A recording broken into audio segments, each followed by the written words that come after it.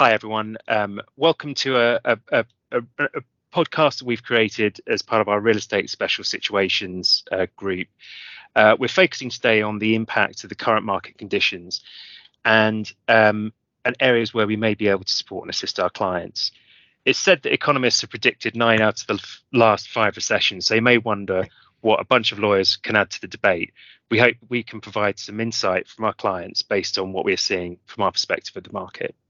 So I'm joined today, and I'm Ben Jones, a partner in the Restructuring and Special Situations team based in London, joined by 3 colleagues. Michaela Sopp, who is a banking partner and head of financial markets group in Germany.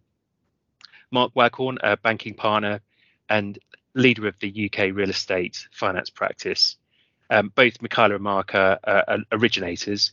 And I'm also joined by Sandra Esquiva-Hess, who is a restructuring partner like me in Paris. And we thought that the mixture of loan originators, the sort of the good side, and loan restructurers / enforcers, i.e. Sandra and I, would be able to provide a useful and interesting debate and balance to the discussion. So welcome all. Michaela, Mark, we're talking down the sector in the restructuring market at the moment, particularly the real estate sector. But from when I walk around the office, I see a lot of your associates busy into the night working on deals. Is there any distress around, or is it just a case of wishful thinking on the part of restructuring and insolvency lawyers? I'll pick up on that, Ben. Thank you. I think you probably have some reason to be rubbing your hands. There's definitely some stresses and strains in the real estate market, as we've all seen, and I think we are in that perfect storm territory where a number of things have come together that are causing challenges. And I think that the lead one is interest rates, which have dramatically shifted during the course of the year. And that feeds through obviously to all sorts of issues in terms of financing property, but also has a direct impact on values as well, particularly when you combine it with, and I'm going to run through a very depressing short list, or not so short list perhaps, of other factors. We've got inflation in the mix. We've got all sorts of pressures on consumer spending that are flowing from that, and ultimately real estate is based on rental income, which is based on the money that the businesses underneath the structures are making, and quite a lot of that will be hit by present economic difficulties for consumers and others. Then you throw in supply chain issues, which impact not just construction, but particularly construction, but also just the operation costs of any business, and real estate is not an exception. In the UK, we've got business rate challenges. Globally, there's the pressure around ESG, which has capex consequences, which is all about spending money on property.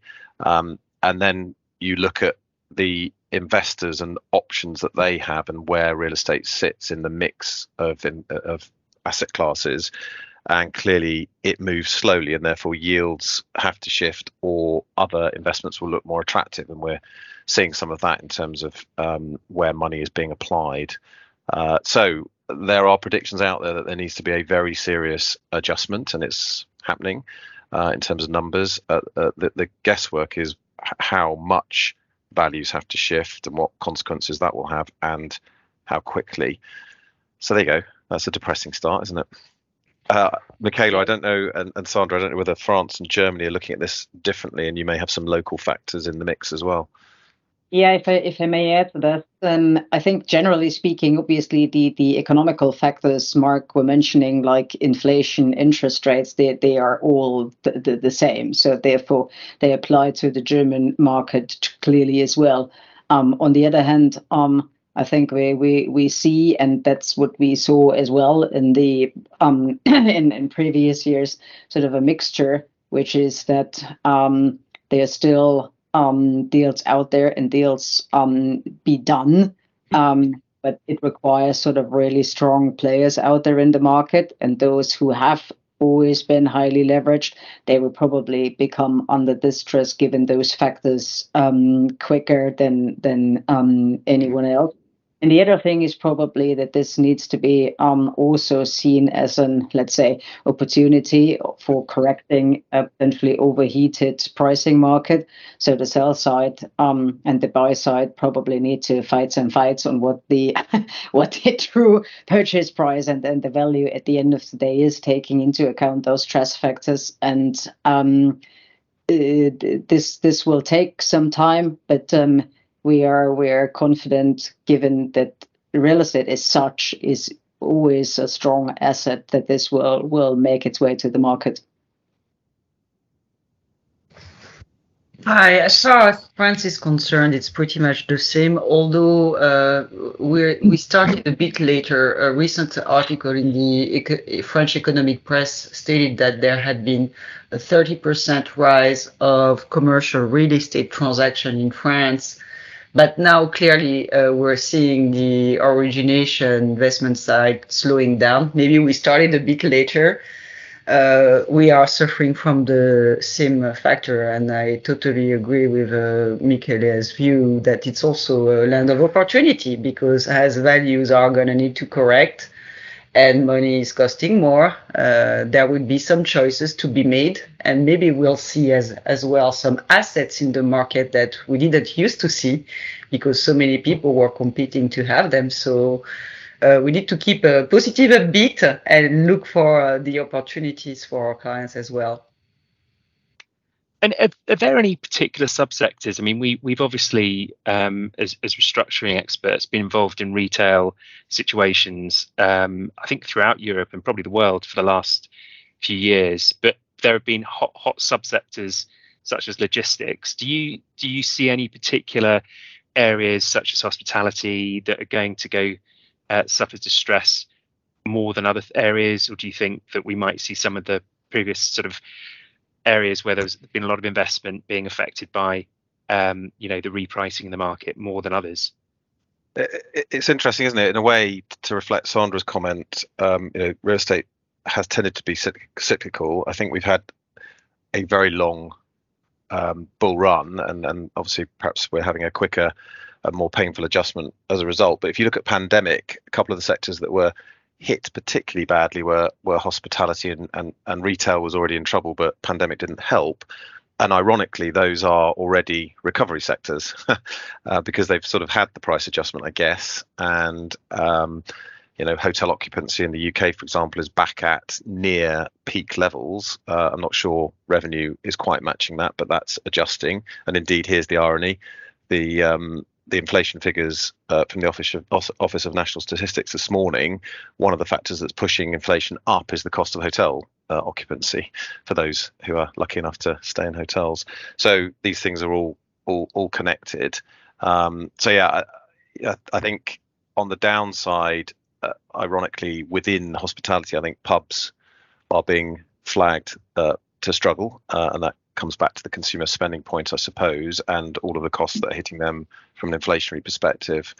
And then you're left looking at things like logistics, which seem to have peaked, and the question over the future of the office is still being asked with changing working patterns. So I think various subsectors will react differently, are reacting differently, and are probably at a different stage in the cycle.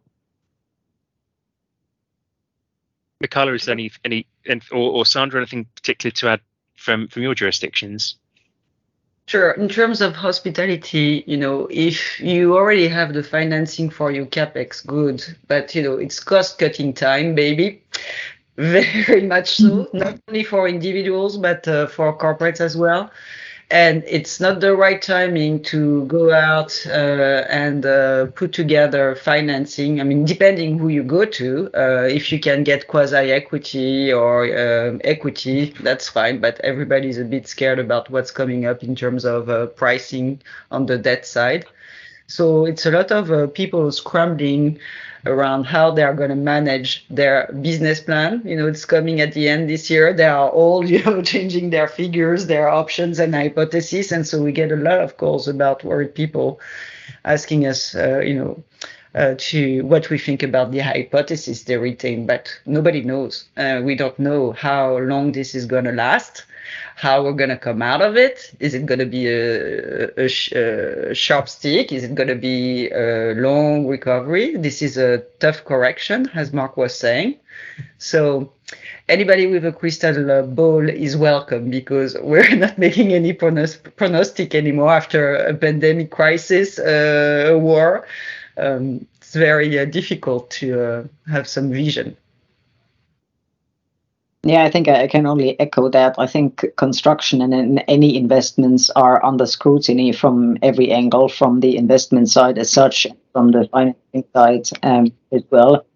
I think probably not really sector related, but those who have a high leverage or went in very aggressively would come under quicker problems, let's say, than others, as a more general working pattern. Let's put it that way.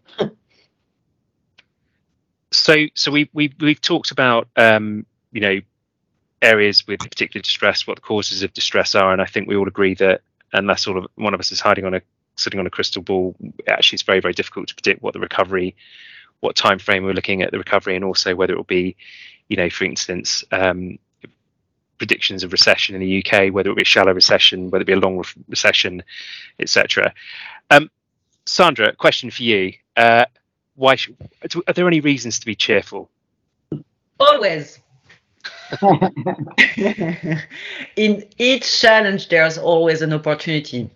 It depends on the liquidity you have. And there are some people who have a lot of liquidities right now. So that's why they're waiting. They're waiting to see a little bit more correction in the values to wait and do their shopping. I can understand that. On the other hand, for those who can forecast some capital injection need, especially because the ratio, the debt to equity to all of this operation is going to drastically change. It's the right time to find the right partners and raise capital and maybe make new strategic alliances. So we need to be proactive and not fearful with the challenges. I mean, I think I can only echo that. To be honest, I think that's exactly the point. There's always an opportunity when there are challenges out there, and I think a major factor is that property as such is always something you need. It's not something you may need. It's at the end of the day, you need it, and you increasingly need it for all sorts of reasons, also from a social perspective. So I think there's the opportunity to catch let's say strategic opportunities on the property side, but also for strategic partnerships and also for maybe sort of a healthy adjustments to something which was maybe too overheated. So if we use it smartly, then I think it actually could be a good opportunity now. There are always going to be winners and losers, aren't there? And certainly there's a wall of money out there. Again, some of it prompted by pandemic, waiting for the fallout from that. Different sort of cause now triggering a change in the market, but it will mean that there is opportunity for buyers once, as Michaela was saying, sellers adjust their expectations, or of course are forced to do that, where they're told they need to sell or they've got liquidity issues, like we've seen with the insurance companies, where they need to offload assets to get into cash. I mean, I suppose the other thing is it's a creative, resilient sector. As Michaela says, one of the reasons I like financing properties is it doesn't tend to go anywhere. It's there, it sticks around, and its use is always required. It just needs to adapt and change. And some of these sort of shocks to the system can be quite exciting times in terms of seeing how the market reacts, what the response is, and where the creativity comes in to respond to all of the challenges that we've been talking about. So yeah, I think, and from our perspective, and I think the market's perspective, what's important is that activity continues, and one hopes that there will be buyers and sellers, and there will be lenders, albeit with a very adjusted expectation on the financing, reflecting the change in the underlying assets as well. I think one other element to throw into the mix, and I don't know if this is really a reason to be cheerful, but it's certainly looking back at the global financial crisis, when we were looking at particularly European situations, there were, from an Anglo perspective, challenges with the limitations on in certain jurisdictions around enforcing real estate compared to the relative flexibility of the UK's regime, which is typically regarded as creditor friendly, and we have concepts such as receivership. Whereas at the time it was a little bit more challenging, more time consuming, and court involved. And I think one area where we are in a better position is that, without getting too nerdy on an insolvency perspective, is a lot of jurisdictions have now implemented the European Restructuring Directive, and we do have, these are relatively untested, but there's a heck of a lot of flexibility that can be introduced. I mean, we've seen sort of equivalent compromises such as CVAs being used over the last decade to sort out retail, and a few examples of restructuring plans which are more akin to the kind of regimes that have been introduced throughout Europe to deal with more complicated operating businesses with real estate. Sandra, do you think? I know French restructuring lawyers are very creative. Do you think that we'll see an increase in these kind of tools being used in certain sectors?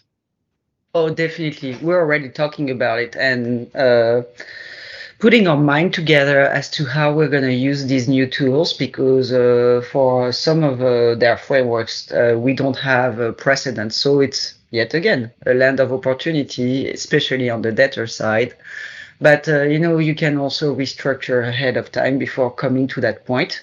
And, for those who are finding themselves in, difficult spot, there's one saying among the RESS community that we have is that, if you want to stop to lose, assess your risk, face it, and stop playing. Just address it. You can't delay it.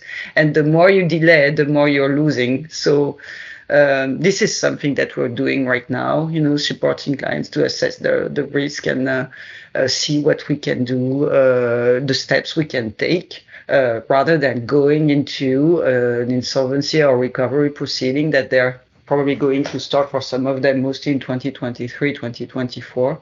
There's a number of things that we can do more proactively before that, and more successfully to preserve value. Now, given that long run of positive markets, there's actually a lot of people in the sector who haven't had the experience of a downturn, some quite senior people as well. So I think creative advice and clever structures and solutions are going to come to the fore, and hopefully we'll collectively be able to assist our clients on meeting some of those challenges. Yeah, but I think the most important point really is, as Sandra mentioned, it's not always that you have to go for insolvency and everything explodes and is gone. I mean, as long as you address the issues early, in most cases, there is sort of a consensual value preserving possibility where people only have maybe to take minor hits and no explosion, let's put it that way. But that means transparency, early stage discussions, and using all the tools at hand, but primarily transparency and openness also towards the lenders, because that's what they appreciate most, I think, in those instances, and that all the crises I have been through, we have been through, have shown this. If you try to hide, then this, at the end of the day, is the worst you can do. So, as Sandra said, let's be proactive and weather the storm. I think that's a nice note to end this podcast on. Well, thanks ever so much to Michaela, Sandra, Mark, and I'm Ben Jones. If you do have any queries or questions, please get in touch with any of us or any of your usual Simmons contacts. And thank you ever so much for listening.